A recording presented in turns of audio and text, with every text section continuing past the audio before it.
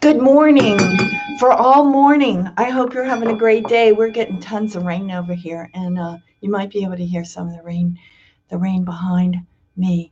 But it's all good. It's just liquid sunshine. We can't let that bother us too much, although we do have to take precautions if a hurricane is on the way. So, for all you who are in the path of beta or any other bad storms, please be prudent, and we pray for you. We keep you in prayer. And for all those in the way of wildfires, we are praying for you. And for everyone who finds themselves in some type of harm's way.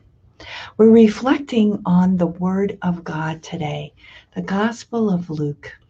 And we've heard this many times, but we need to ask ourselves, how are we letting this seed grow? From the Gospel of Luke.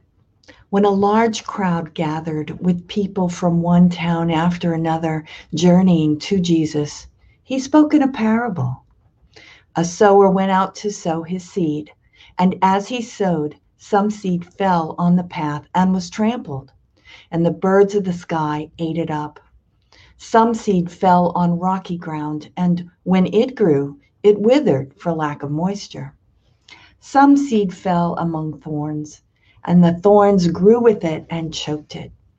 And some seed fell on good soil, and when it grew, it produced fruit 100-fold. After saying this, he called out, "Whoever has ears to hear ought to hear." Then his disciples asked him what the meaning of this parable might be. He answered, "Knowledge of the mysteries of the kingdom of God has been granted to you, but to the rest they are made known through parables, so that they may look but not see, and hear but not understand." This is the meaning of the parable. The seed is the word of God. Those on the path are the ones who have heard, but the devil comes and takes away the word from their hearts, that they may not believe and be saved. Those on rocky ground are the ones who, when they hear, receive the word with joy, but they have no root. They believe only for a time and fall away in time of temptation. As for the seed that fell among thorns, they are the ones who have heard, but as they go along, they are choked by the anxieties and riches and pleasures of life, and they fail to produce mature fruit. But as for the seed that fell on rich soil, they are the ones who, when they have heard the word, embrace it with a generous and good heart and bear fruit through perseverance. The gospel of the Lord. Praise to you, Lord Jesus Christ. So, the seed is the word of God. And how is it faring in your life? Have you been excited about it and then kind of fallen away? Has it just not been able to penetrate? Or is it being choked? I think mine's being choked these days. There's a lot of anxiety. I don't have a lot of riches, that's for sure. But I can let myself be burdened by the anxieties of life. My own life, the things I have these great expectations of all these things I should do, and you would think I was Superwoman or something, a Wonder Woman. I think I'm going to get all this stuff done. But I'm human and people are people, and I need to treasure that and let God do things. Ask God for help. Ask others for help so that I can focus on the Lord and responding in love to everyone whom I come across and who comes into my orbit, into my world. And ask for God's help. Ask for others' help because we need one another.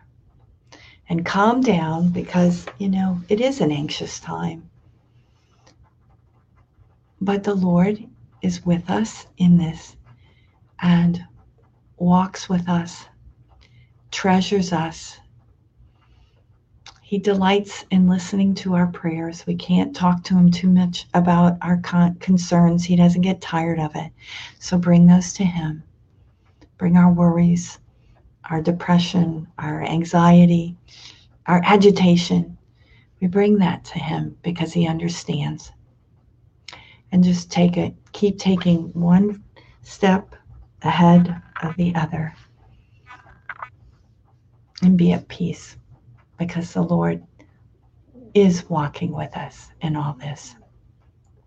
So we make our offering of this day.